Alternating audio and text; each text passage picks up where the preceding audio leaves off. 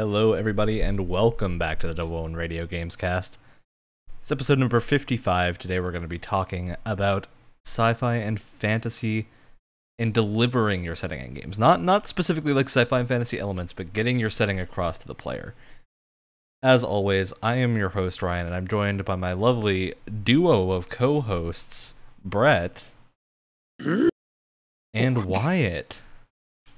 Hi. Hello. You sound confused. Are you Sure you're supposed to be here? No. Well, you're too late. Oh, You've darn it. stumbled into the pit. All right. I don't know. Ryan came into my room and he just shoved $20 in my hands and said, "Hey, do you want to be in an episode of a podcast?" And I was like, just one 20 more bucks week, is he 20 said. bucks. No, I mean, Just one more episode, he said. Well, I took the $20 out of your hand. I didn't give it to you. Where's my check? Oh, right. You already took it. I forgot. Yeah. All right. So, we've got some fun video game rumors and news from the last week and a half of stuff. But first, we're gonna start with clearing up the ongoing mystery around Days Gone 2 and Sony that we had mentioned last week that we wanted to take a little time to look into the actual situation.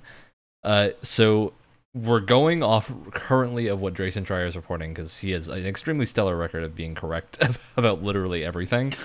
So according to Schreier and interviews he's had with unnamed developers at the studio for obvious reasons of them not getting fired, the Days Gone 2 was rejected in 2019 and is not in active development. So, clarifying what this means, rejected means the game was pitched to Sony and was not accepted as being something they were going to work on. That doesn't mean Days Gone 2 will never happen, but it means it's far less likely. And there are other rumors floating around that the pitch they were doing was related to a shared world multiplayer version of the game, which makes very little sense having played the first game. So that might have something to do with it. And the director of Days Gone 1 and the writer have both left the studio for a while now. It's been Jeff Ross, the game's director, left a couple months ago, and the writer of the first game left basically immediately after the first game released. So yeah, Days Gone 2 is looking unlikely, or just it will be very different if it does come out eventually. It's kind of a shame because I really enjoyed Days Gone, but I'm playing through it right now and I'm really loving it. yeah, it's a Definitely. very, very interesting take on the zombie open world genre. Don't let the fact that it's a zombie game deter you at all. Yeah. is what I'll say. I am as indifferent as they come. Yeah, I mean, but that's you on kind of everything. That's not true, and you know it. You just sound so defeated, Brett. Defeated by the zombie genre. Zombie genre. You can't even muster a full sentence. No, All right. I can't. It's almost like me. It's almost like me talking about a JRPG. It's kind of depressing. I mean, we had some detailed conversations about FF7, so give yourself some credit, Wyatt. You tried a new thing, and unlike Brett, actually gave it a chance. No, it was Like the Brett in zombie remake. games. No, it was the remake. So in terms of JRPGs, I was cheating a little bit. Well, it was certainly Baby's first JRPG, but and it certainly had a lot of gobbledygook in it. in techno jargon.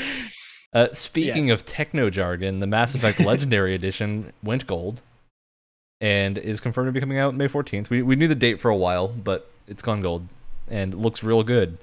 They showed a bunch of lighting redos that I think the interesting thing with the lighting is that, at least in Mass Effect 1, it's pretty different from what the game originally looked like, but it's a lot closer to the concept art, which is interesting. I think that means they were really going for a spiritual remake and not a direct remake. They really wanted to capture the spirit of what those areas were meant to originally look like and not what they actually looked like.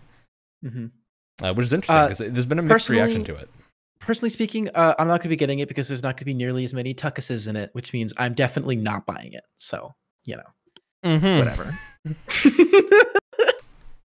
I'm so glad you've clarified that for me, Wyatt. All right. Thank God. as of 2 days ago, this is only impacting me because no one else here plays racing games, unless Brett, you're about to pull out another surprise. And no, just only Ridge Racer 4. That's it. So I don't talk about it a lot on the press on the podcast because it hasn't really come up yet, but I do play a lot of racing games. Recently, a lot of Forza. But there's a racing game that's been chugging along for near a decade now that has just suddenly overtaken the title of the most selling racing game ever made. That is Mario Kart 8. Okay. From the Wii U. That's not a surprise. I just love that the best-selling racing game in history is a kart racer. From a Nintendo console. Like when you like, if someone asks me like, "Oh, what's the best selling?" Immediately what comes to mind is like Forza and like GT Sport. Yeah. Like in early 2000s, GT Sport hasn't really done anything in a long time, but or Forza, like, Instant Think. Yeah, Instant Think. Instant Think. That's gonna be my new. That's gonna be my new thing. I'm gonna start saying Instant Think because it's funny. We got another hotfix patch for Cyberpunk, and they call it a hotfix. It's actually a fairly substantial set of fixes. So another step in the right direction, which is just encouraging to see that we're getting more, and it's happening a lot faster now than the first two patches after the whole issue with the hacking. I haven't played it since any of these new like updates went live. I've been meaning to go back and see if I notice a difference. I will say I was relatively like safe when it came to bugs and stuff. Like there were definitely little graphical bugs and stuff, but nothing too major. It was mostly just performance I was having an issue with.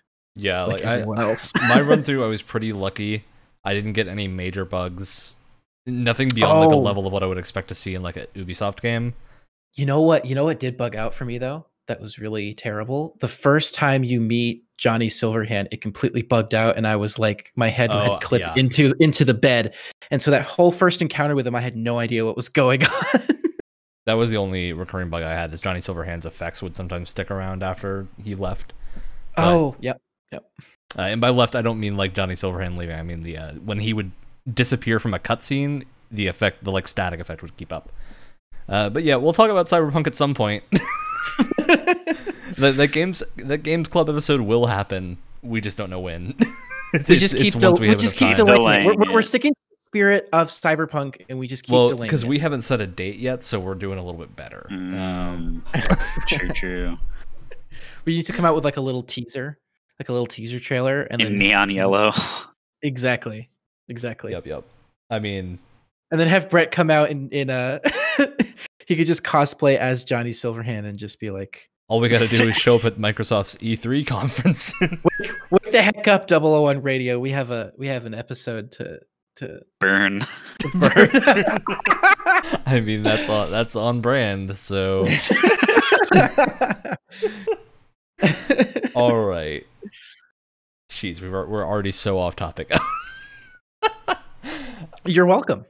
Thanks, Wyatt. I did want to bring up a little rumor we've been given courtesy of IGN, not IGN actually, but VGC, Video Games Chronicle, is that the BioShock 4 job listings have been listing it as an open world game.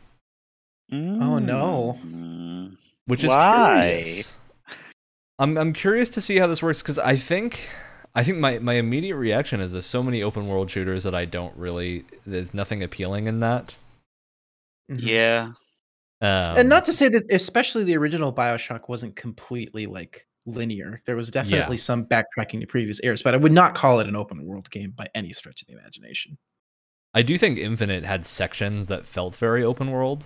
Part of that is just due to the fact that Infinite had some stellar level design in a few areas, but there were some distinct moments where it really seemed like it was almost open world. So I kind of think we have a sense of what that might look like if they do make it truly open world.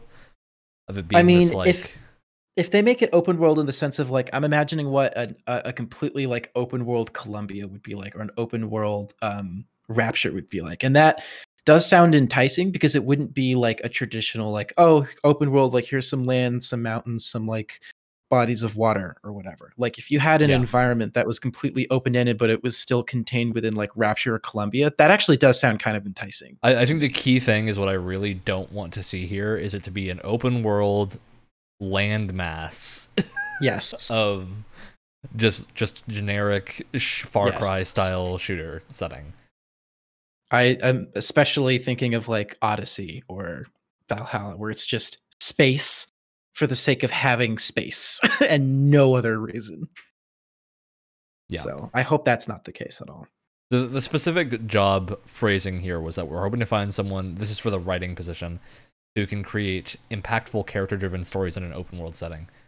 There are also some audio design positions that listed AAA narratively driven FPS project full of character and personality, because the important thing here is that these don't actively list BioShock 4 as the thing that you're working on, because that's what most game studios do when they list a job, unless it's a released project like something like a Destiny where it's ongoing, a live service game. Generally what you're gonna see is if it's something where like it's been announced, so like Elder Scrolls 6, you will probably see on Bethesda's site, if you're looking for careers, Elder Scrolls 6 or like Elder Scrolls in general. But if it's something like a Fallout game that hasn't been announced yet, you'll likely just see unannounced title or unannounced project. You can kind of get hints as to what those will be by the job descriptions, which is pretty common. You can put 2 and 2 together a lot of the time. Yeah, because like the company needs people that know what they're doing in very specific areas.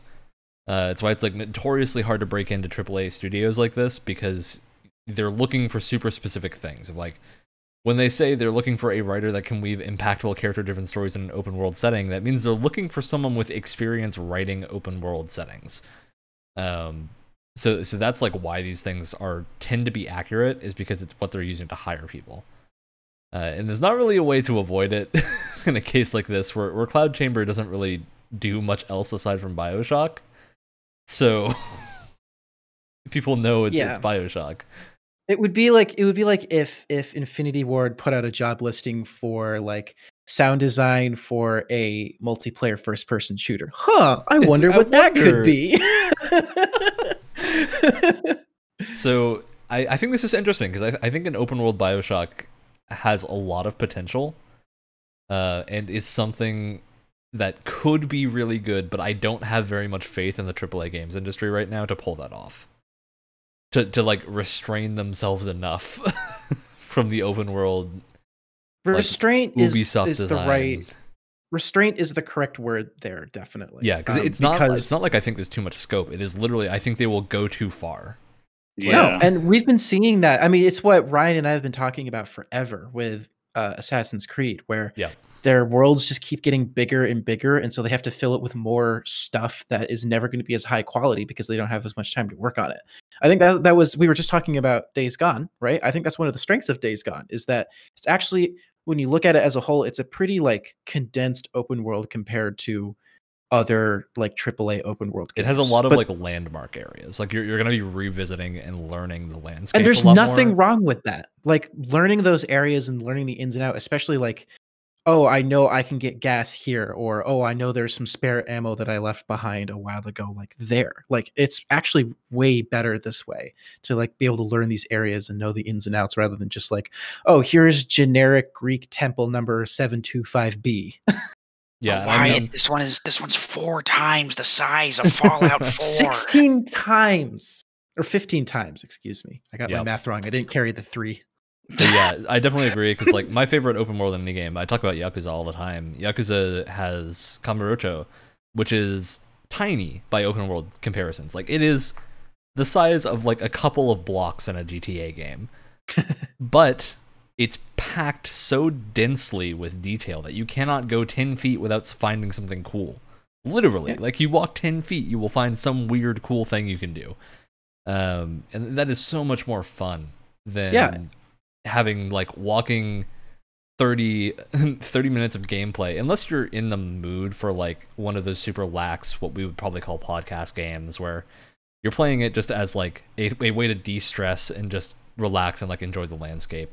That's totally fine. Like in that situation, you do want those big sprawling land masses.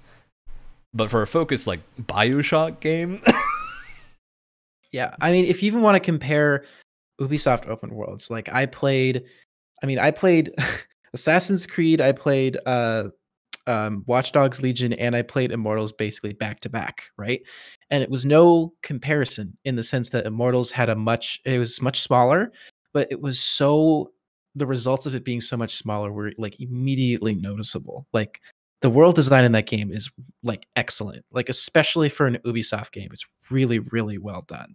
And it's because it was a lot smaller and they were able to focus on like nicer looking areas rather than just having to spread everything out. All right. You know? So I want to ask you two, what do you think of when I say Amazon Game Studios? Disaster. Fire. Well, and brimstone.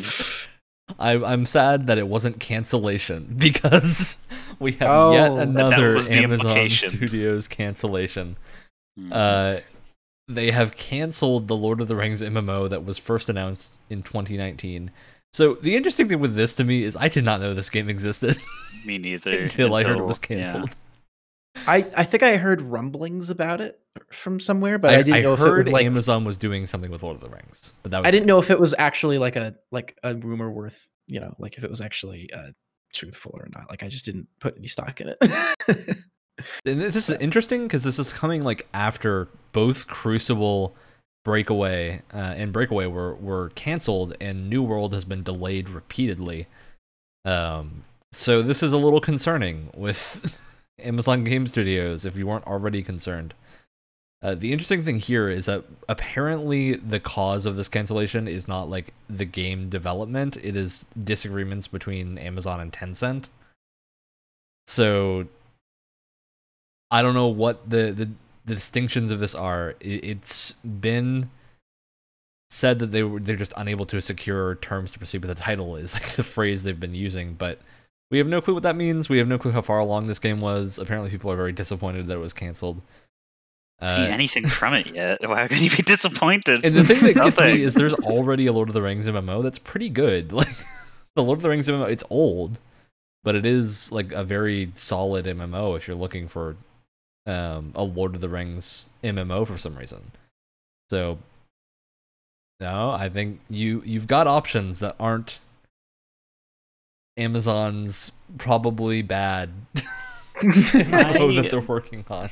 My thing is like how many games do they have left? Like New World. They have- that is it. New right World. now. Yep. Well, Which is in good hands. It was announced. made by the people that made Crucible, so it's obviously in good hands.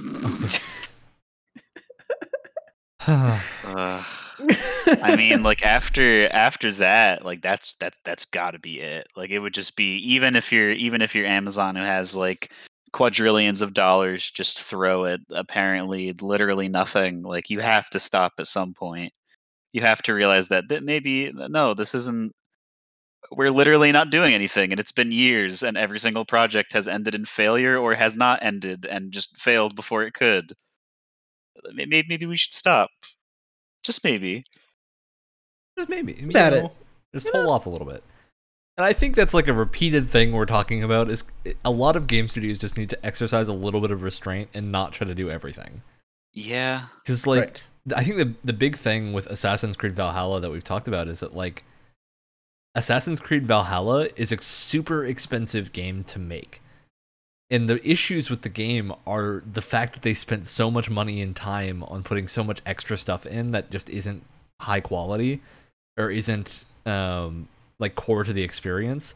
Like it would be less expensive to make Yeah. a game that people probably would have enjoyed a little bit more. So I'm hoping that Valhalla is a sign that they can like back off a little bit. I don't think they will. I don't think Ubisoft has it in them. But just like take a step back and be like, okay, do we really need 3 land masses? Do we really need like however many 100 side quests? It's Oh the no, next step. Ryan! It's technically gaming. 4 land masses. Oh Because you're god, I counting forgot wrong. about the fourth It's- one. Yeah, It's Yeah. technically 4. It's not even technically 4. It is 4. I mean, 25,000 times the size.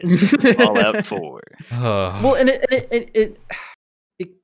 it's so sad too when you see like there's a lot of things in Ubisoft games where it's like, man, if you didn't spend so much time making such a big world, and you could kind of focus things a little bit more, like, because they have a lot of interesting ideas in most of their games that they can never expand on because they don't have the time or the money or some combination of both to actually like execute them properly. Like if they had focused Watch Dogs down a little bit more and like really fleshed out some that sort of whole recruitment system more. I don't know. I'm gonna stop before I derail us again. I think we're already there. I mean, we're talking about settings right now, right? Valhalla has a setting. This is going to turn into the open world discussion episode. Leads me to our award for the day. So our award for today that we're giving out is the existing setting that we most want to see adapted into a AAA big budget video game. We're pulling out all the stops. These people have Blizzard money, they have Amazon money, and they're making a video game. Amazon money, okay, not Amazon talent. After seeing the results, they may not want Amazon's money. They've got Jeff Bezos is personally funding this project. It has ensured its completion. They're pulling devs from all the AAA studios. So we're creating the perfect AAA game of an existing setting. Now, this setting could be movies, books. It could even be other games, so long as it didn't originate as a game. So like no Mass Effect. We're not tallying a new Mass Effect game because we know they're working on it. So we know that's happening. But something that is not originally games. So I'm gonna go first. I'm gonna bring up a little known book series by the name of Mistborn. Now, Mistborn is a not grimdark fantasy, but it's a dark fantasy series of books by Brandon Sanderson. They're extremely good, and the whole gist of it is because Brandon Sanderson writes magic as very hard rules, they adapt super well into video game rule sets. The whole gist of the magic in this game is that you drink alcohol that has metal flakes in it, and based on the metal that you've ingested, you get different abilities, and you're born with different ones. So you've obviously got the people that have all of them, so they can ingest some aluminum and do some weird stuff. They can ingest iron and pull things to them if they're metallic, which translates so perfectly to video game mechanics of having limited resource meters and doing different things. I just want to see someone make that. I don't know what shape it would take. Probably an RPG of some kind. I just want to see those mechanics executed from that setting in a video game so badly. And it hurts even more because there have been rumored games from this, and the author has sold the license to a couple of game developers over the years that just have never made anything with it. So it's super sad. But I want to see something. I need to see that video game. Let me play it. All right. Sounds cool. I can go next if we're moving on, because there's a Netflix show that not a lot of people have heard of that I think would make a great video game. It's based on a book series. I think it's a really interesting world, and I just think it would make a great video game. It's called The Witcher. I was gonna make the joke that you were gonna say that, and you actually did. No, I'm kidding. Immediately, what comes to mind is Avatar: The Last Airbender. Just 100%. That's what came to Wyatt, mind. I'm glad we were on the same page because there's a reason I didn't say Avatar. It's because I thought you were going for it. Yep. I think it's there's so much potential there because it's a lot like Star Wars in the sense that you could make almost any video game genre based on that series. You could do an RPG, you could do a hack and slash, you could do a Telltale style narrative thing, you could do a strategy game, you could do a full-blown MMO.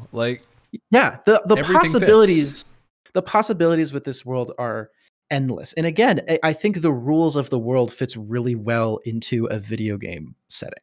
Because they're martial arts, and martial arts adapt super well to games when it's done right. Yeah, and it's just, and whether it's original Avatar: The Last Airbender, or whether it's Korra, the much later on in that series. Like literally anything. It doesn't matter because it just fits all genres. There's just so much potential there, and I am legitimately shocked that we only got 3 of them, and only like 1.5 of them have been good.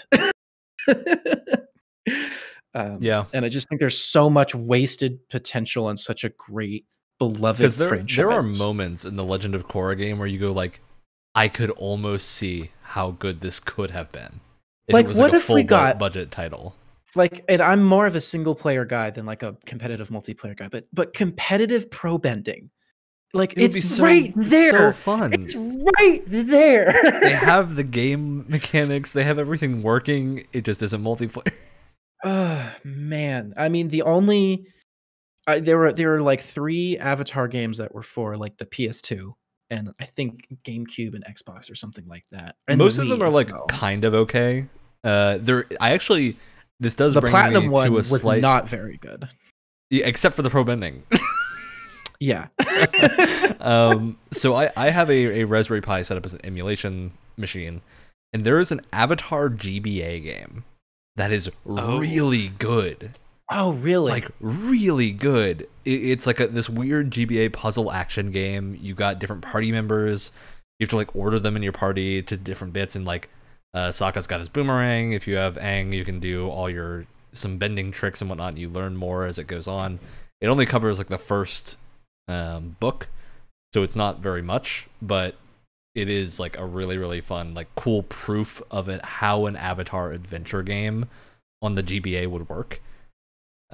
Yeah, so there are some fun Avatar games, but nothing like AAA, full blown. Give it to me.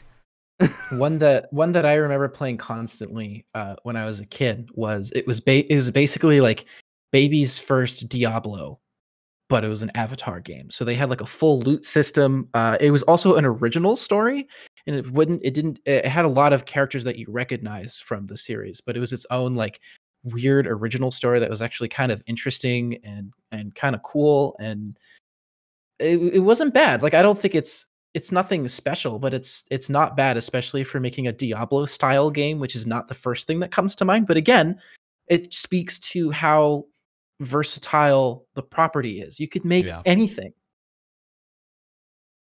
All right. It's just such a waste. Brett, what do you got?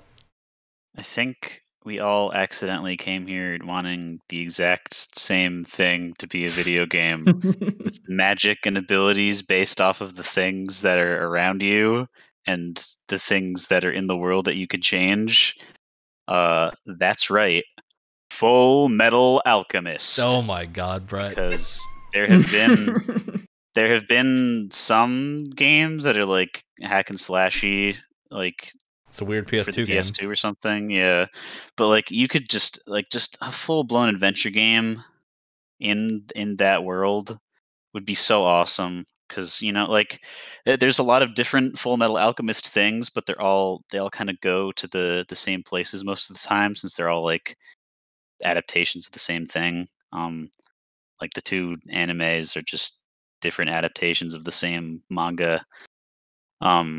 So it would be nice to see like more of the world that you'd be able to go around and explore. Because I was thinking about how I would explain, what sort of setting it's in, and it's not quite steampunk. It's not quite interwar. It's not quite. It's basically fantasy. Final Fantasy 12. It's kind of, but like even then, like Final Fantasy 12 is like super like ornate and very a little like too high tech. It's like more high tech and very like fantastical in its designs, but FMAs are super like factory, like just came out of the metalworks, and everything is like super like just built to be used, and that's it. But then you have all the cool abilities on it, and like especially with how like creatively they use them and stuff. I don't know. It would just be a really sweet game to see, more than just like the little hack and slashes that came out on like the PS2. Brett, I'm gonna say I want to see an Arc System Works fighting game of FMA. Oh my god! I think that would work super well. That would be so much fun. I don't even like fighting games, and I would get it just because it would be fun. but then it might be like I I don't know. It might be like Kill la Kill if or whatever the one fighting game was, and it would just might Well, not that be was good. And that that'd be was sad. published by Arc System Works, not made by Well, Arc yeah, System Works. it's a fighting game of an anime. Okay, that's the comparison. There's a lot of fighting games with a lot of animes, and most of them are bad, bro. You want good, you got a very limited selection. All right, we got to pick a winner. I'm gonna start. I gotta give my vote to Avatar for I think the exact reasons that Watt outlined. It's just, and the reasons Brett outlined. I just think Avatar translates a little bit better to a video game because there are slightly lesser restrictions than Full Metal has. I think Full Metal's got a little bit too crunchy of a alchemy system that unless you're playing as the characters directly from the anime where you have like specific outlined abilities that they can use, it's hard to translate that into game mechanics and make it make sense. Whereas I think Avatar is just pliable enough that it would work really well. Yeah. I mean, my vote, not just because it's mine, but I also vote for myself. You evil man, I vote for you too. Yeah. Yeah, All right. So So officially, Avatar is the franchise that most needs another game. Please. It would be. Dude, I'm just imagining how amazing an Avatar MMO would be with like your factions of the different nations. Your class is just like the type of bending you do. I just want like a narrative, like melee combat, like narrative focused. Like a platinum game. Yeah, I'm already Mm. or like a Fallen Order type of thing. You know, Yeah. Like you could do a light, Dark Soulsy kind of thing with it. I think See, you I'm need crying someone just thinking about it. experienced with martial arts style. Well, I'm movements. saying that style of game that they made works well. Not that studio specifically. Yeah, but I think style of Respawn game. doesn't have martial arts in them yet. Maybe a few more years they can get A there. few more Fallen Orders, and maybe they'll get there. All right. So that leads us into our next discussion of we want to talk about how video games differ than other media in presenting their setting. So looking at fantastical and sci-fi settings, how does a game present the setting to you in ways that are different and not necessarily doable in other forms of media? So I think classic example of this is something like Halo, where Halo has a far more limited amount of words to get setting across to you, but you have far more time looking at everything. So it's a lot of it's in the architecture and like the weapon designs, the map designs. How does the Forerunner stuff is all like industrial concrete in the early games and like super stark, almost brutalistic architecture that just like kind of gets across what that race of people was like without needing to actually tell you. So yeah, that kind of thing. Now, Wyatt, I'm gonna call on you first because I know you've got something waiting.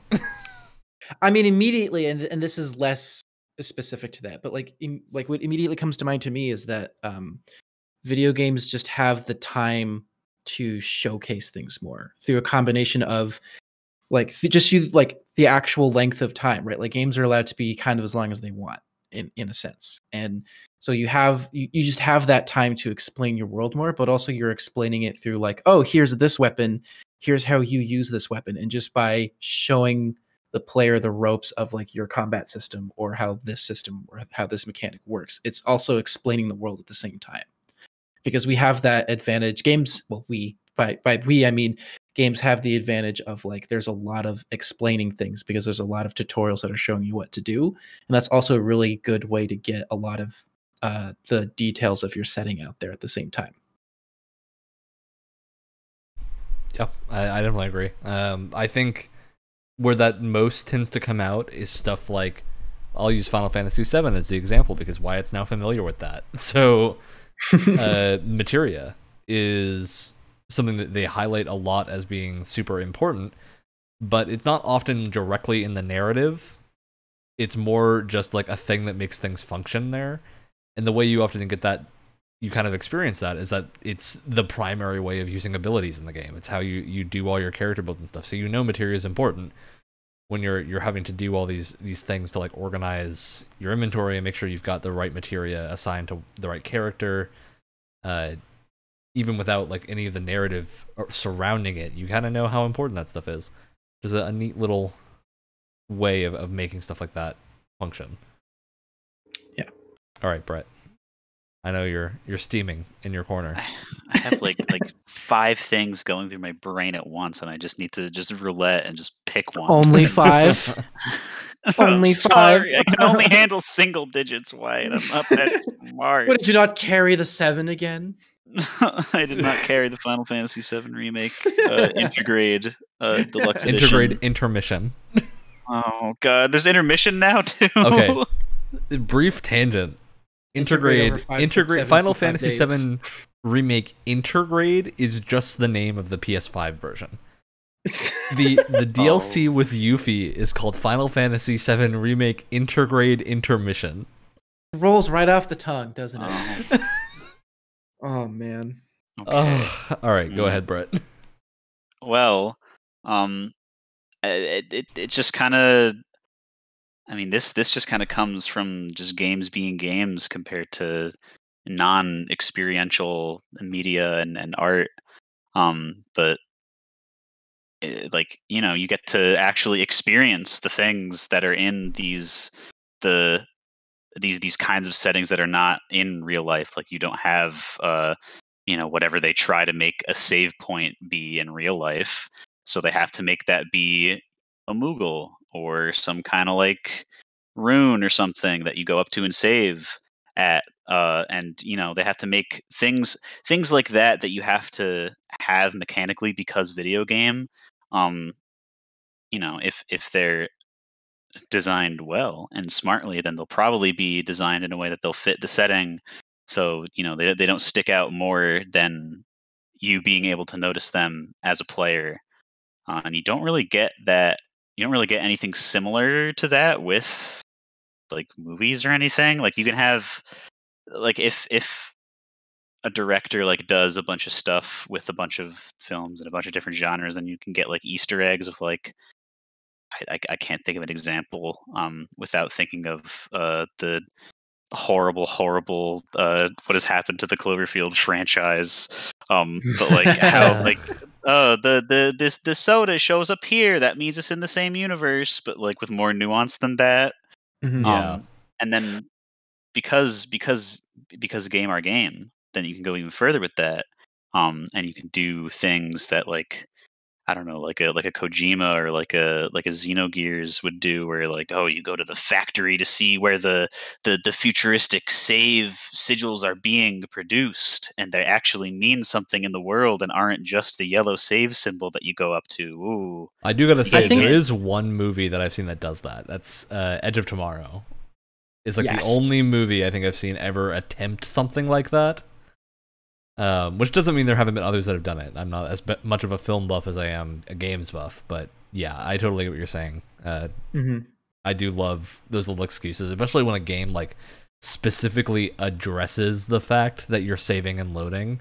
Yes. Like the Dark Souls is a good example of like bonfires are addressed in the narrative of being like, yeah, that is your one thing, but it's not really good. It's more you just get to suffer every time you wake up. So yeah, I love when games address that kind of thing. What I like too is when, because it's kind of along the same lines, is when like you have a traditional mechanic that's then affected by the game that you're playing in some way. So a good example is like how fast travel is handled in a lot of games. Is like, oh, there's a fast travel point. Go to your map, select the fast travel point, and then your guy magically teleports there. But again, like I said, I've been playing Days Gone, and I think they handle fast travel in a really interesting way, where you have select fast travel points you can go to, but because a lot of the game is focused on how much gas your bike has and the condition of your bike, if the fast travel point is really, really far away, and realistically you wouldn't be able to drive there yourself on that one tank of gas, you can't go there until you get closer, until you gas up your bike more. So it's like a really traditional mechanic that's then kind of affected by the game that you're in. Another good example is like Red Dead 2, where if you want to fast travel, you have to go to a wagon, that'll take you to different places. You also have to pay the wagon and make sure you go there at like the right times of day where they're actually in operation, which is kind of annoying. But again, it's the kind of thing where it's a traditional mechanic that's affected by the setting of the game and the intent of the game, which is to like make this very immersive, like realistic cowboy simulator. And so in a more realistic cowboy setting, that's the kind of thing you would have to contend with. And they're really nice little touches that like kind of immerse you in the world more. Yeah, I gotta agree with the Days Gone. The way Days Gone handles it is a nice middle ground of being realistic enough for a video game where it is the semblance of realism. It's of course not realistic at all, but it's enough. It's enough. It's contextualized in a way that is really, really good for the setting it's in. Whereas like the Red Dead 2 thing, yeah, definitely really works for that cowboy setting. It doesn't really work for Red Dead 2 as a game as much. I mean, and some people are into that. Some people are into like having those harsh restrictions because it immerses exactly. them But you more. typically find those people more in like the CRPG or very crunchy MMO, like hardcore player base. Things that are a lot less accessible. Yeah, you tend to find those people gravitating towards those kinds of games and not towards the AAA Red Dead 2, which I think is why there was a lot of like player backlash against parts of Red Dead 2. But we'll inevitably end up having an episode about that kind of thing. Definitely. But yeah, so I definitely want to kind of extend that and talk a little bit about MMOs. So MMOs are on my mind recently because I've not had a lot of time to play games the last week or two, but when I have had the time, I've been playing Final Fantasy XIV. And that game does something really interesting in that it is one of those few Final Fantasy games that has finally addressed the fact that healing magic exists in the game. Oh, okay. And this is a recurring problem I have with almost every single... I don't want to see Final Fantasy because it's every game. It's every single game that has a spell that like either heals or reses a player. Almost never addresses the fact that those spells exist. Because there's like... It's stuff like when you're playing D&D, right? And you have a spell that brings a dead player back or a dead NPC back. That inherently changes how your setting needs to be constructed. Because like player death or NPC death is not as big of a deal anymore. So you generally need to have some way to be like, okay, this person is dead. And in D&D, that's like, if their body is gone, they are dead until you have some like ultra powerful method of like reconstructing a body. But in the case of Final Fantasy XIV, there was one specific scene in this really awesome expansion called Heavensward where I was almost shouting at the screen that I am playing as a healer right now. I have access to a spell that heals you. And there's all these people are like worried about someone, and I'm like, I can heal you right now. And so that was very frustrating. And then the thing that I like to see in MMOs is when the developers of the game like realize people's problems and address them. I reached a later quest in the game where a similar thing happens. A character then looks up at my character and goes, "What are you doing? Don't you know how to heal people? Get over here." And it's amazing because it literally does the thing where it's a cutscene where it pans to your character like standing there looking all worried, and then someone just calls you out and is like, "What are you doing? What are you doing?" It broke me because I went back and rewatched that to make sure I wasn't like imagining it. And if you're playing a different type of character, like if you're playing a character that's a tank or a DPS, they don't get that scene because they don't have the healing ability. But if you're playing as a healer, you get that special scene, which was, it broke me. I'm like, that's amazing. Something video games can do, of like actually respecting the fact that the player made a choice and is like playing as a specific thing and can do specific things. And usually you only see that in RPGs of like a single player variety, because it's a lot harder to do in an MMO, especially an MMO where you can change your class whenever you want. So it was just really refreshing to see a setting handle that and be like, yeah, you have access to the healing magic. What are you doing? Like, what? and directly like meta address that issue with older Final Fantasy games, especially where you'll have a character just like looking at someone dying and just standing there and being like, oh no, what could I do? As you look at your stockpile of potions and healing spells. As you look at your dedicated healer character, just like, oh, if only there was something we could do. These 75 there was Phoenix Downs something. I just bought. I'm just imagining like redoing the cutscene where like there's like a character death or something, and you're literally holding all of the like Phoenix Downs in your arms. And you're just like, if only there was something we could do. I'm so sorry. Whatever will I do? That's why I love the fact that cutscene was a character literally looks at you as you are standing there doing the video game sad look of like someone's dying and then yells, what are you doing? Stop gawking and help me. You know how to heal, don't you? I was like, it's one of those moments where like, you know, the people are directly addressing the issue of the earlier quest, right? Mm-hmm. They look directly at player feedback and we're like, okay, we understand that this was super weird, so now we're fixing it. Which is just really refreshing to see. But yeah, I think that's something interesting that games can do, of like that changing attitude over time, especially, is just super hard to pull off. But when in an MMO or a live service game, like, I think we are all holding out hope for the moment Destiny 2 does a complete 180. I've given up hope of my life. You know, I'll that's rephrase that. rich. I'm holding out hope That's that rich. Bungie does a 180. And I don't care about Destiny 2 anymore. I care about Bungie. Yeah. I want them to do well. I just don't care about that series anymore. Yeah. I want to see what they work on next, because I keep hearing that they're working on a new franchise, and I am interested to see what this new franchise is, especially if it's not something that's like online looter shooter Open stuff. world FPS with RPG elements, always online. Yeah. Look, you honestly, from Bungie, you had me up until the online part. That's Honestly. upsetting. That's upsetting to me. I know. Why- I know it is.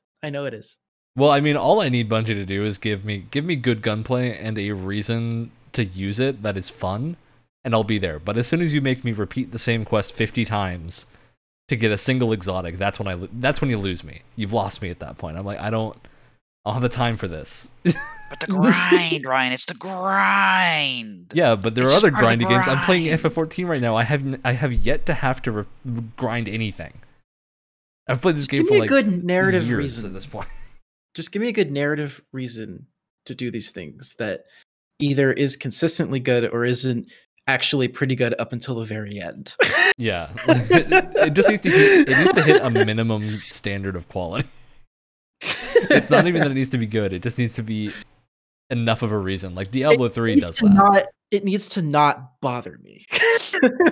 Diablo 3 just says like, oh, we've got demons are opening rifts across the world. You got to go fight these randomized demons to fight back the wave of demons. That's enough of an excuse. That is that's all I need. Sprinkle some good character moments in there, and that's fine. That's fine. Yeah. Yeah. Anyway, we got our Destiny comment sandwich out of the way. Well done, guys. Well done. Of Until it course. comes back. We're like Well, halfway through. Until we're hungry for another comment sandwich.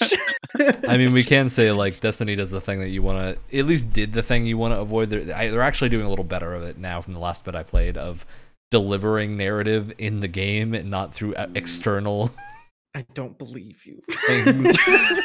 Well, because I went back to play the I online. am There was full like a on cool bit. Hawkeye. I'm full on Hawkeye from Endgame. Just like, don't give me hope. Don't give me hope. Well, I'm not trying to give you Don't hope do because I don't think it was particularly. It's not particularly well done or like interesting, but it's far better than what they were doing. Of go look at this like trailer we made to get the interesting story, or this Grimoire Cards website. That you have to like of the story you have being to like in the shoot game this five time. they have to like shoot 5 orbs and chase your tail for 5 minutes, and then you unlock this new Grimoire card. Beautiful. That'll Yeah. like let you understand about 5% of what's supposed to be going on. Yeah, absolutely. I think that's a huge thing with their stuff. But I can feel both Brett and Wyatt seething. One of you. I mean, we started talking about Destiny and I'm just steaming. This is just anger. It's a trigger word. It's All right, a Brett, trigger you topic. had 5 things ready. Hit me with your second. Okay. I think, and I guess this is comparing games as a whole to more like, I'm thinking of like, I guess more Western paradigms of like science fiction and fantasy. I feel like in the space of video games, those get blended together in a lot more interesting ways than they do for at least like most like books and movies that I can think of like the top of my head. Like usually if something's being made, if like a movie is being made that is like a fantasy movie, like you think like something akin to Lord of the Rings, like you were getting sword and board, there's dragon, maybe there's a wizard and a guy with a bow, and they got to go to the mountain. And there's going to be a lot of fire inside of There's there, gonna be a lot of dwarves and a lot of running around, dwarves, and they get drunk, and they're and they all inside of have a the same mountain. name. They all the words that they say rhyme, and they all sound Irish or Scottish because that's what dwarves sound like. Okay, that was oddly specific, but you know what I mean. We're like the Western, um, you know, like version of fantasy where it's just like very very medieval and based in like a Dragon's kind of Dogma is the baseline Western like yeah. medieval fantasy. But even like that's a video game. Like there are other video games that like are in fantasy settings, and this is, I'm just talking fantasy right now, but the same thing goes for sci-fi, where there's just like there's a blend of weird things going on.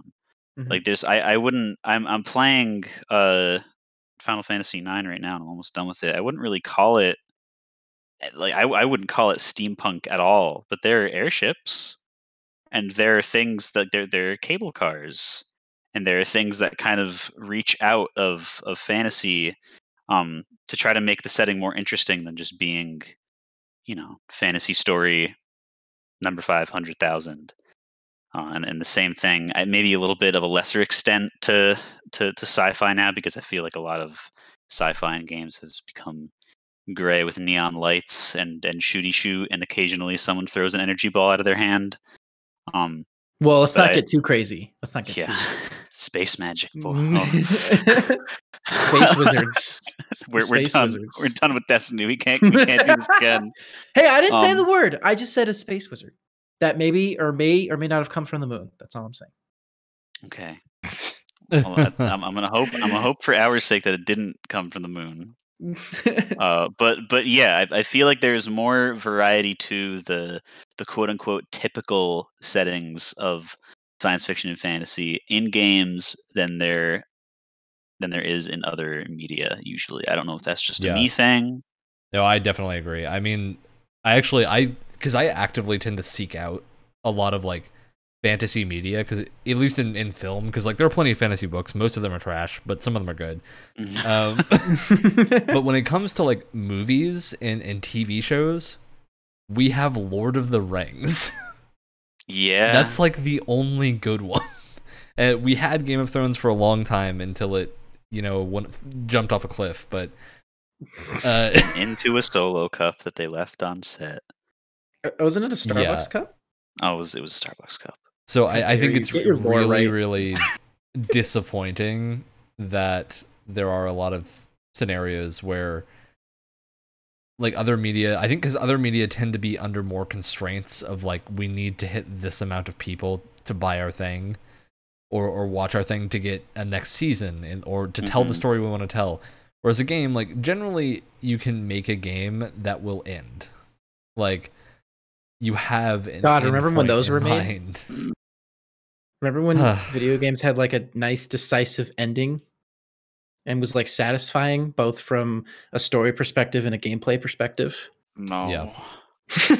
I mean, I think it's a situation where games like, and the games also have the advantage of being able to like, people don't tend to care as much about the setting making a ton of sense, because it's more important to follow, like for at least a lot of like RPGs and especially JRPGs, to follow the rule of cool of like, is this fun? Is this cool? Is it something that your player would want to do? Like, I don't care that Cloud, it doesn't make sense that Cloud could backflip off a train because it's awesome. Well, yeah, I think, and I think I might have mentioned this before, but I feel like for a lot of people, and it's completely valid, but like for a lot of people, like a video game setting is just a justification to have cool stuff mechanically and like from a gameplay perspective. Like whether like you say, whether it makes sense, it doesn't matter. If it's cool and it can lead to cool things, then who really cares about the specifics? You know? Yeah, I definitely agree with that.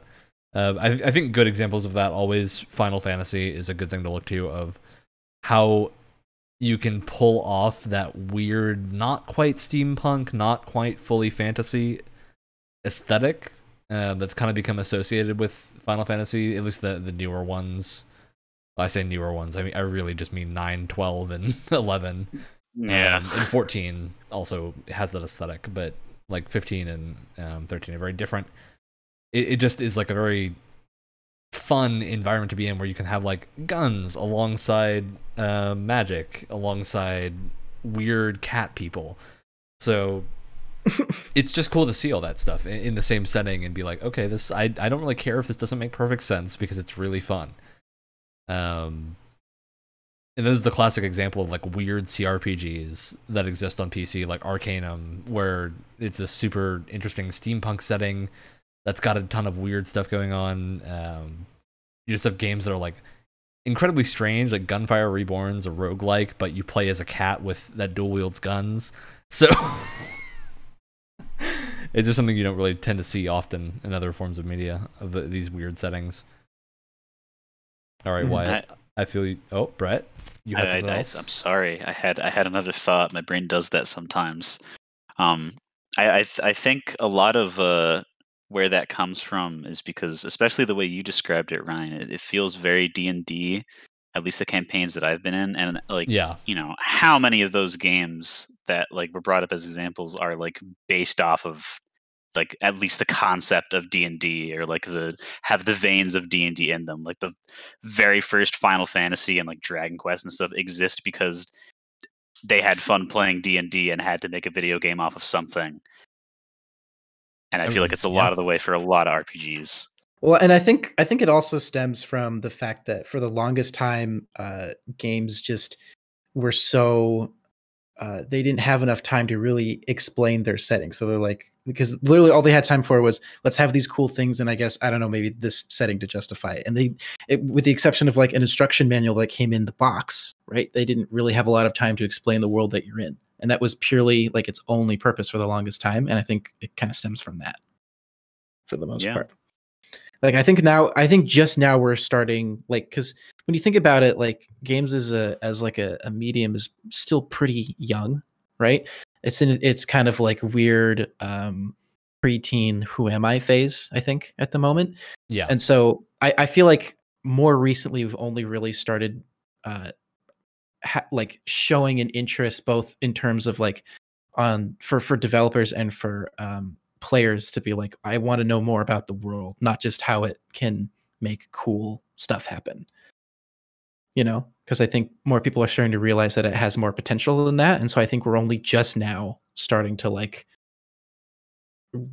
justify the world from like a logistical standpoint, and not just how can it make the game more fun.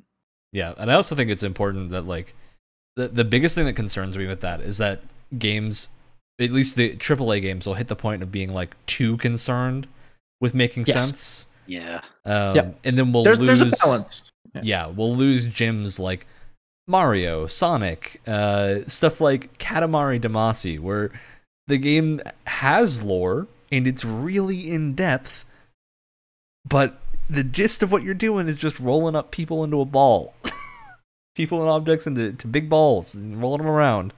And that's really fun. Yeah, and of course I'm not saying every game needs to justify its world now, but I'm just saying it's great that we're seeing games that have an interest in doing it and doing it well. Yeah, so long as those games are doing a unique setting. Like I think Days Gone's a good example of that, of a game that does a lot to justify why the setting is the way it is, and like they openly address questions like, well, this zombie plague is really recent. How is it that like every major city instantly went down? They're like, oh, well, there's a whole storyline. Centers. Yeah, and there's a whole storyline dedicated to like explaining the world. To explaining how the zombies work, which is actually really interesting. And yeah, and just the idea of being like a biker in a zombie apocalypse already, I think, is an interesting kind of point to start off of. Yeah. I just think it's important to recognize that, like, oftentimes games don't need more than you are Mr. Doom guy, you have a shotgun, and there are demons. Oh, Mars. definitely not. It's just nice that now we have the option to have Yeah, I just think it's like that do that. games are the only form of media where you can really get away with that. Yeah. If that makes sense.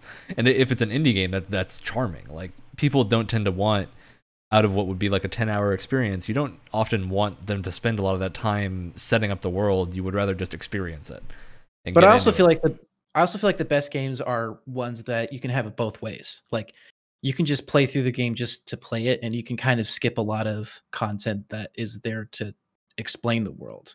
And if you want to stop and smell the roses, you can, but you can also just go on and play the game and still mostly understand what's happening in the central story without having to do that. And I think there that are only some applies to that doesn't apply to every genre though. No. I'm more talking about like indies right now of things that do those weird one-off settings that they don't have time or the money to explain their setting. So it's just a weird thing. Like, I love that exists. So there can be like, definitely, this weird mech game where you're flying around in the clouds because the planet exploded for some reason. I just love that exists. Why? Who cares? Why? It doesn't matter. Like, yeah, exactly. What matters is the fact that there's no ground, so you can like railgun people to infinity. That's what matters. Yeah. So I think that's just really where games tend to shine, is just like the innovation of these crazy settings that like wouldn't get made otherwise. Especially because they have the advantage of like a game can choose an art style to match the intent in the setting, and they're not locked to like using actors or using CG animation. They can do whatever they want. So like there are detective games that use real people doing full motion videos that work really well. There's stuff like Wind Waker where it's just super cartoonish and fits the setting super well. Yeah. You're stealing my next point. Well, maybe I'm just providing a segue into Wyatt's next point. Oh. There's one thing that I hate, and it shows up not just in video games. Only one? Quiet you. Look, if you want to know what I hate, just go watch a couple of episodes ago. We got you covered if you're at all curious for some reason. One thing that pops up in everything, whether it's games, movies, books, TV shows, whatever, is what is passionately called dial exposition. And it is one of the worst forms of writing ever. It is, you're trying to explain a world, or you're trying to explain a relationship between two characters, but in order to do that, you have people talk not like human beings. And they're just awkwardly trying to get information out to the viewer or the player in a very awkward, bad way. Well, it's also why like amnesia is such a crutch that's relied upon for every form of media, because it means your protagonist doesn't remember everything, so someone needs to explain to them how the world works. Yeah, I mean, you were able to get the gist of Mass Effect's world really, really well, and you didn't have that issue. Like, you're Commander Shepard, you're like a respected commander, and you don't have to be introduced to the world because the player character also has to be introduced to the world, right? And God, the example that pops into my head every single time, because I saw it, someone sent me a clip of it, and it scarred me so much that it never left me. Call of Duty Infinite Warfare has one of the worst I played bits of dial exposition I have ever seen. It is horrible. It is literally the beginning of the game. There's like a narration from Troy Baker, and he's like, "Oh yeah, we're in a war with like Korea or whatever's going on." And he's like, "Yeah, I signed up to the military with my best friend Will." And then he's like, and then this guy's talking to the main character. He's like, "Yeah, I signed up. I signed up because of the old man, because I wanted to get away from him." And then the other guy's like, "Yeah, I signed up because of the old man too." It's like, wait, is that? Wait, you two are friends? Wait, what? Why are you talking like that? You two would already know that. You're about to go into war, and you're talking about why you joined the military. You two are best friends. You would already know this. Why is this here? It is just so awkward and bad and only there just to inform the player. And it is so just like heavy-handed and just so poorly written, and I hated it, and it just made my skin crawl. That just demonstrates like games still need to follow filmmaking principles oftentimes. Like when you're designing a camera, or just writing principles, not even filmmaking principles, just writing principles. So I was saying filmmaking, so I was about to go into a camera comparison. Please proceed. When you're doing like cinematic shots in cinema, apply to games because they're similar. Like framing and whatnot still has the same rules in video games, except the player has control of the camera a lot of the time, if not all the time. So you need to make sure when you're making a camera that your camera needs to be able to frame things in cinematic ways despite it being in the control of a player. So there's tons of tricks you got to do.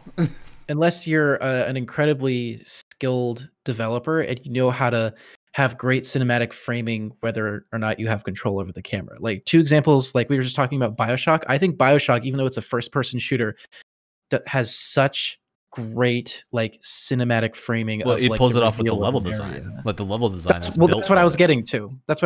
Uncharted is another good example. No matter what the heck your player is doing with the camera, if they're like messing around and just being dumb, you're always going to have a sense of awe when you walk into an environment because it's so well designed, because it's designed in mind that like, yeah, we're not going to have control over the camera a lot of the time. So how can we design it in a way that it's still going to grab your attention, whether or not you're actually paying attention or not?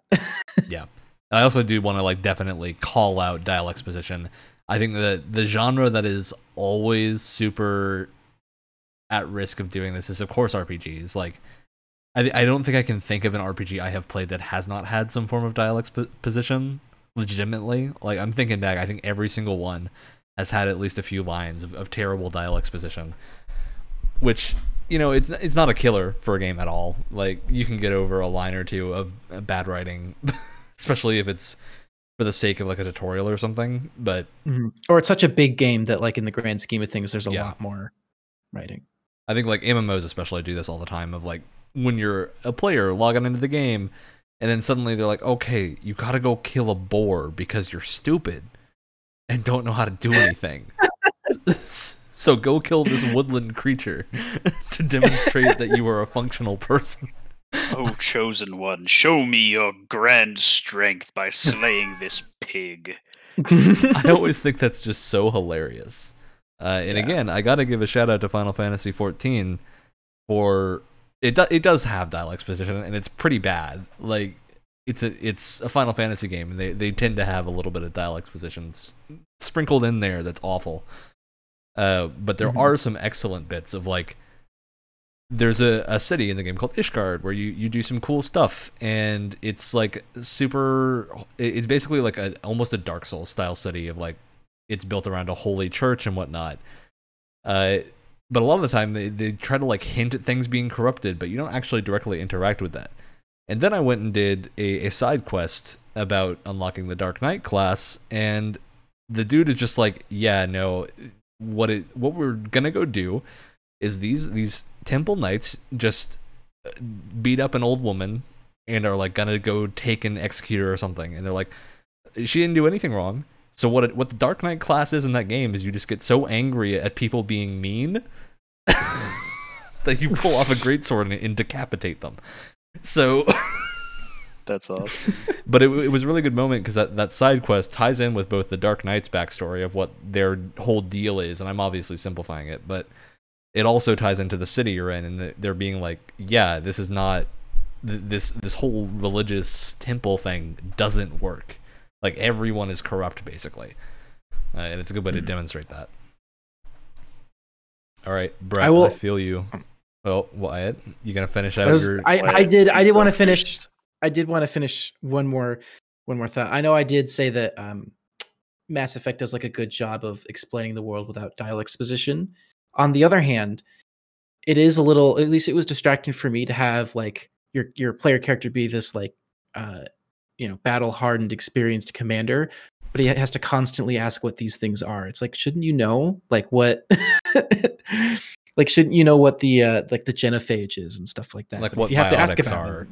Yeah, The thing that it stands is out a to me little is like strange. biotics are the bit where I think maybe Mass Effect is guilty of some dialogue exposition. Or Um, and again, the big thing that sticks out to me, it's like, wait, how do you not know what genophage is? Wait a minute. I mean, I think genophage makes more sense to me because the galaxy's huge, so they could have just been in a different part of the galaxy. Like I can, Right, I but can if you're a justify that. commander, but if you're like a commander, that feels like something that you would know about. Well, I mean, because it's part I'm of the games. Like that's a thing where I think you can kind of abstract it as like, okay, Shepard probably just wasn't in that part of the universe at this time, so wouldn't really be aware of it. but it's a common knowledge, sort of. I mean, from what in I that part of the remember. universe, because the game takes place in that area for the most part. So of course it's common knowledge there, but like you can abstract that to be like there are justifications you can come up with for that make sense. There, But they didn't make those. well, I'm trying to get to the other point. I'm not trying to Okay. to hesitate on that. It's just like Okay. that is, I think, more forgivable than the like Shepard doesn't understand what biotics are. That's fair. Because like biotics are a universe thing that happens everywhere, and you can start the game as a biotic and then you still get biotics explained to you. Which is Right.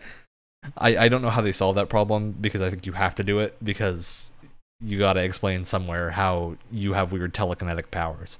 Like that's got to be explained somehow in a game that is like semi-realistic in how it does its setting handling, like tries to explain things.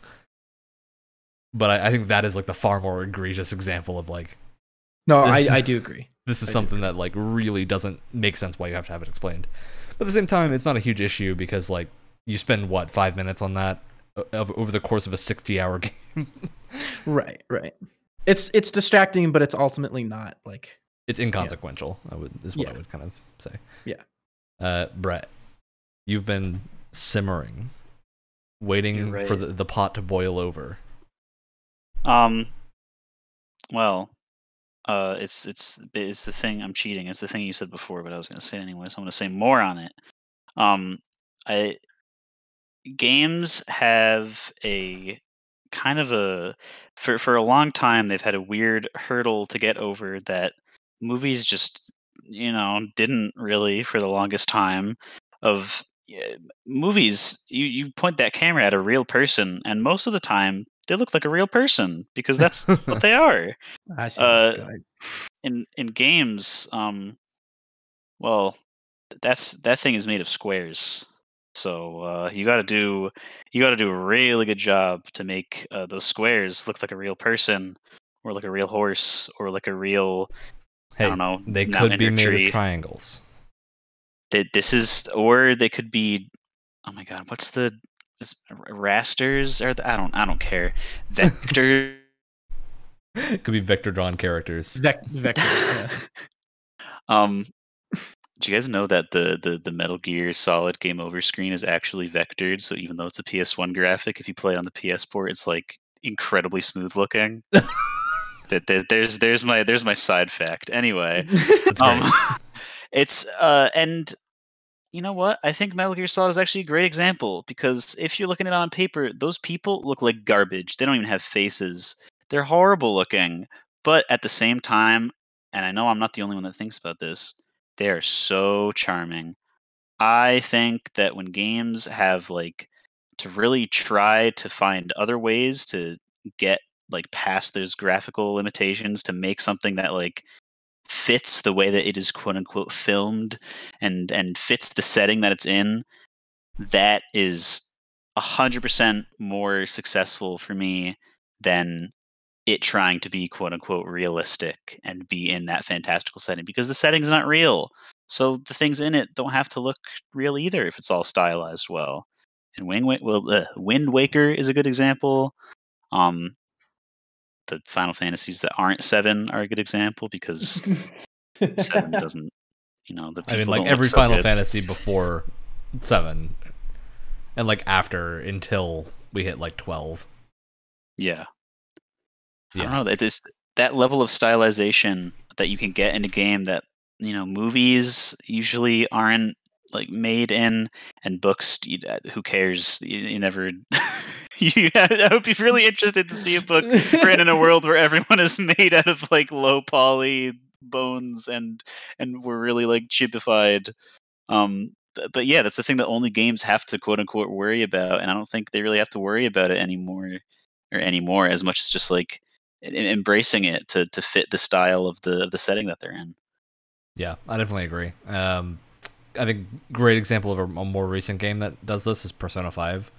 Like, Persona 5 is hyper stylized, and that game looking even semi-realistic would probably be far worse than what it actually looks like. I think Pokemon, another good example of, like, Pokemon is not a franchise I want to see be realistic. Basically ever, because I would... Yeah. Get me out. I don't want to see fuzzy Pikachu. We're not a fan. You were not a fan of the Detective Pikachu aesthetic. Actually, no, I am. I think Detective Pikachu's aesthetic works well for film. I don't think it would work well for a game. Ugh. Like, I think that is probably I think that is probably the best they could have done in a live action Pokemon game. I think a live action Pokemon film. I think if they're making Pokemon films, they should probably be looking at animated and not live action. Yeah, probably. Pretty much all the time. But they wanted to make a live action Pokemon movie. I think that's about the best they could have done. Yeah, I guess so. And you know, sometimes I really do just love that we have flesh Mr. Mime. Oh God. I love that he has dodgeball shoulders. I don't like that's my favorite part. That's such a weird choice. It's literally the exact like pattern and texture. Like what? No, don't get me started. So confusing. It might be a pattern and texture from a CGI dodgeball from something. So it's hard to know. Look, we gotta give Mr. Mime shoulders, and this trailer's got to be out tomorrow. Oh, I got this dodgeball model over here. Perfect. Good enough. Perfect. I'll never notice. Yeah, because like I think the thing I've been realizing, especially in the last few years of game development, is like I tend to have more fun in the games that don't go for ultra realism, because like when you go for that ultra realism in something like The Last of Us, you add a lot more realistic things to tie to. Where like I don't mind hyper violence in a Platinum game or Doom, because it's either demons that don't look very human, or it is completely different, like stylized graphics with a lot of weird visual effects happening. In The Last of Us, it's hard to look at things. Like I can't really stomach playing that game for any extended amount of time, because it is just too violent. And like I'm not a person that generally gets offset by gore, but I think we're hitting the point where like we maybe don't gain so much unless you're doing it for a specific reason, which is why I think Last of Us isn't a great example of this, because I do think there's a reason the game does that. And it fits the game itself, but it is something I definitely don't want to see other games trying to emulate generally, because I don't think they would be emulating it for the right reasons. It's like not everyone can pull off the justification for it. Well, it's like if you're doing that, you have to address it, right? You have to address the fact that this is hyper violent, and you are making your player do hyper violence to people that are treated as real people, right? Like as soon as that happens, you get a lot more morally questionable of like, when you're a game designer, you have to be thinking of like, is what I'm designing and doing gonna have implications in any way that are not what I'm thinking? Like classic example that we've had on a project I'm working on now is that like one of our characters is a police officer, so we have to be super careful with how that character interacts with like certain things because of the political landscape right now. Like we have to make sure we are not perpetuating things that are happening, so you have to be really careful with when you're portraying stuff like that in a game that is very serious with your reasons. I think you gotta be on the nose with what you're doing and why.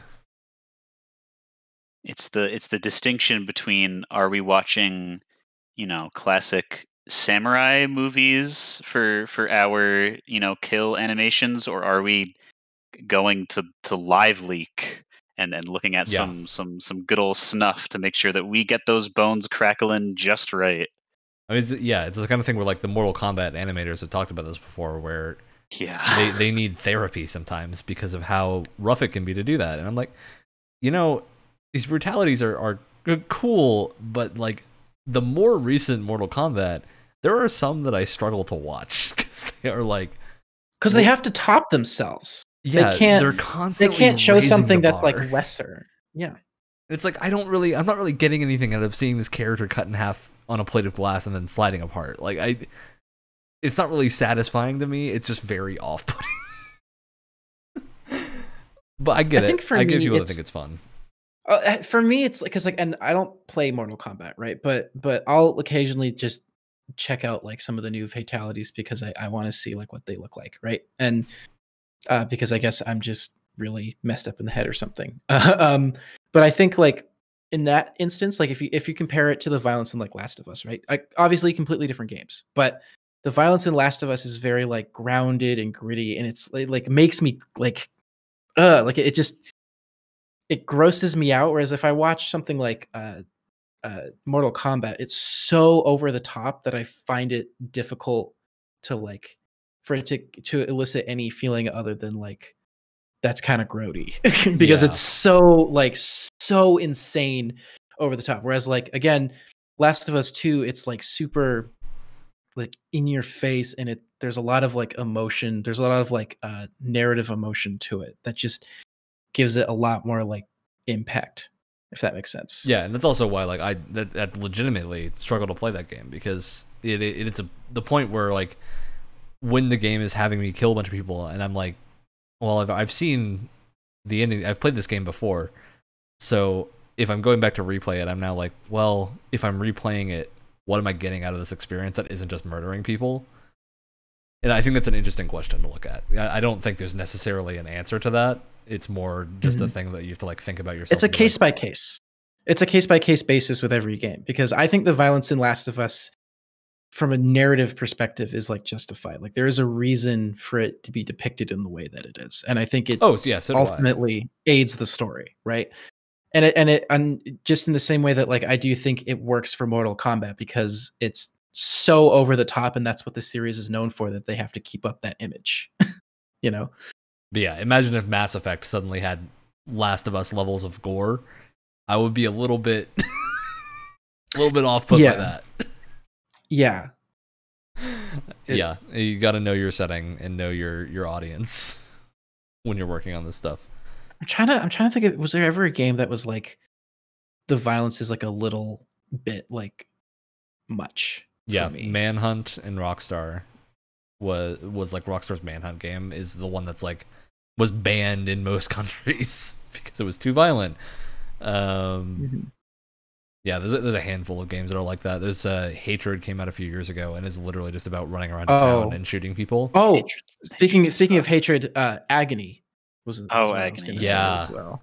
I played because I was just curious. I played the Succubus demo and I could not play for more than like 5 minutes because you hit a point. It's just gross. It's like there's no. It's again like unlike Last of Us, it doesn't really like. There's no point. Like it's there purely for shock value. It's there to like sell copies on like shock value and just like grossing people out, and that's it. Isn't that like weird? Because it literally takes place in hell. Like there should be a justification for it, and they're just the game isn't good, so there isn't. Well, it's because they make you play as someone doing it. It's not like used as a horror shock value. It's used as you go up to like a human person and then just like eviscerate them to heal yourself. It's just like, well, I don't really want to do that. That's not really something I want to be doing.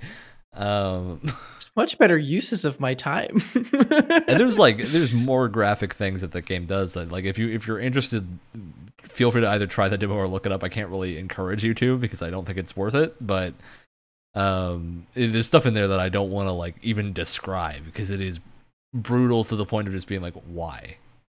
It'll get the video taken down and it'll get us taken off Twitch. No, it would get us we'd get our episode a NC-17 rating, which we don't want. So yeah, I think that's a real issue that a lot of games face, and there are games that certainly get around it. Like Disco Elysium comes to mind of the other game I had like a couple hours to play about a week ago, and I got to a point where you have to talk to a character who is a raging racist, like racist to the point of being racist against everyone except his own people, who is like from this small island. And your partner is like someone who has dealt with racism before. So this entire conversation is you just trying to figure out how do you deal with this horrific racist. who is also capable of crushing you like a twig. So, and just because the writing of the game is so good, it can get away with that and like actually make it a really interesting conversation and have a lot of unique things, because it's never portraying being racist as like the answer, but it's portraying like, how do you deal with people like this? Like, what is the solution to either change their way of thinking, or like, how would you interact with this person to get what you need for your investigation? Which is really interesting. It's a super unique situation that I haven't really seen in any other games, of just dealing with like a difficult type of person that you see in real life sometimes, but never really see in games, because it's hard to write. Like, super hard to write that kind of character. So that was really interesting. Mm-hmm. All right, Brett, I feel like Wyatt and I just derailed your entire topic. So what have you got? Well, I was thinking a little bit, because my mind drifted, because I say at some point you guys started talking about something I just didn't know about, so I was like, I'm gonna let them go. Go off, Queens. The last thing that I had to say on like the kind of visual stylistic thing that games do more than the movies is, I think a specific thing that they do really well with it, and it's not really like sci-fi or fantasy specifically, but I feel like it's a lot more times in movies where, like, okay, it's a horror movie. You haven't seen the monster yet, and then it comes out and it's a guy in a suit, or it's like some really stupid looking, or like really like nicely designed thing maybe, but now it's like lit really well, or you can see the whole thing, and it's like, okay, well, I'm not scared of that anymore. That just looks cool now, or that just looks stupid now. Um, and a lot of games use not being able to like have a quote unquote good like full monster show off thing for their horror game, uh, like way better, where like, you can have a monster made out of like 45 polygons or something in like a PS1 game, and if you put that in like complete darkness, like a lot of indie horror games are doing now, like that is very successful in terms of like getting someone scared. Mm-hmm. I don't know. That's what I was thinking Yeah, I about definitely when agree. comparing. Well, it's that thing of like, you don't want to in terms of like a horror movie, right? If we're kind of comparing it to that, like, think of how long it takes for you to actually get a full view of like the xenomorph from Alien, because they keep him hidden, they keep the design hidden for so long, and they also change its design every time you run into it, because it's evolving and it's growing. Yeah. And it does a great job of like, not only is the ship really dark, but it looks like the ship, so it like blends in way too well with the environment, and so you never know what it's going to look like, and it's that much scary because you don't understand it to the extent of you don't even recognize it when you see it the next time. Yeah, I was thinking for games, it's like there's an entire subgenre of RPG maker horror games that can be really effective at what they're doing, because like, if you have a real mastery of what horror is and how to deliver that to a player, you don't really need visuals most of the time. Even more advanced than like a few things, but I mean, Blair Witch Project. Yeah, like Perfect you example. don't. You need to have the framing, the narrative, the like mystery behind it all, but you don't necessarily need to actually have much in the way of visuals. So you can do some really creative stuff to get around that. Yeah. All right. So we're running up into our time, and I think we've covered a lot of what we wanted to talk about. So I think it's time to move on to shoutouts. Are you two ready? I am ready. Sitting I'm there ready to waiting. go. All right, Wyatt. Well, you spoke up. It's you first. All right, great. Shout out to, because I'd mentioned Avatar: The Last Airbender and how it should be in more video games. Shout out to the Avatar: The Last Airbender Dreams project that is still ongoing and is looking really, really cool. If you don't know, I think it's just the one guy, and he's making a game in Dreams that is all based on Avatar, and he's been working on it for such a long time. And it's getting a lot of attention, it's getting a lot of buzz, and it's getting a lot of positive attention. So if you're someone who is into dreams and just likes to look around other, various projects and stuff, and you're into Avatar, definitely check that out because it's looking really, really cool. Yeah, I also want to just say, like, that's part of the cool thing about Dreams is you can do those because I think it's one guy making the logic for it, but I'm pretty sure he's using like art assets that other people are helping him with because you can like freely change and modify things from other people so long as they set it up that way. So it can be kind of like almost like a crowdsourced game, which is really, really cool. One of the neat things about Dreams. All right, Brett, I feel you ready and waiting. Well, no one has ever given this man a shout out before, ever in anything. But shout out to Nobuo Uematsu for Oh, that was obviously- sarcasm. Oh. for giving me things to listen to when I walk up and down the hill every day that I have work at the top. Because man, some of the things that this man was able to do with like someone compared it to like painting the Sistine Chapel but with crayons, and that is just the perfect analogy for some of the things that he was able to do on PS1 and SNES. Really impressive work. I still listen to the 7 remake soundtrack while I'm working because it is 8.5 hours of pure fire. Same thing. The 14 soundtrack, Nobuo did a lot of tracks for it. Not all of them, because Masayoshi Soken does most of them. But the entire thing is amazing, especially the stuff Uematsu does. It's sad too, because Uematsu has recently said like the next game he works on will probably be the last full soundtrack he does. Yep. Like, man's getting old. End of an era. All right, my shout out. Final Fantasy XIV added this thing called feats, which are these weird events. I always wanted feet in my video games. They might be called something different. It's feet, but with an accent mark. F-E-E-E, F-E-T-E, but the first E has an accent mark, which I don't know how you actually meant to say that. So it might meant to be like fates. If you could change it to fate, would ya? But it means that I'm gonna put this screenshot in general right now because it meant that I got to see this insanity of hundreds of players running around the streets of a city with giant Moogle stuffed toys, delivering them to vans. And this Nightmare is an image that will stick or with dream me come true for the rest of my life. I can't tell. It was the most bonkers thing I've ever seen. Of literally, like, I think every single player in that server, of like thousands of people, was at the same spot at this time because it's the new event thing from this patch, and it was bonkers to see a bunch of just people running around with giant Moogles. I didn't know how to react to it. Sizes and everything. What the hell? It was incredible. All right, with that, we've successfully done it. We've hit the end of the show. As always, it airs Tuesday morning, 7 a.m. on podcast platform of your choice and YouTube. Catch us live Sundays or Mondays at 8 p.m. Eastern. We have a good night. Adios. Morning. Afternoon, wherever you are. Okay.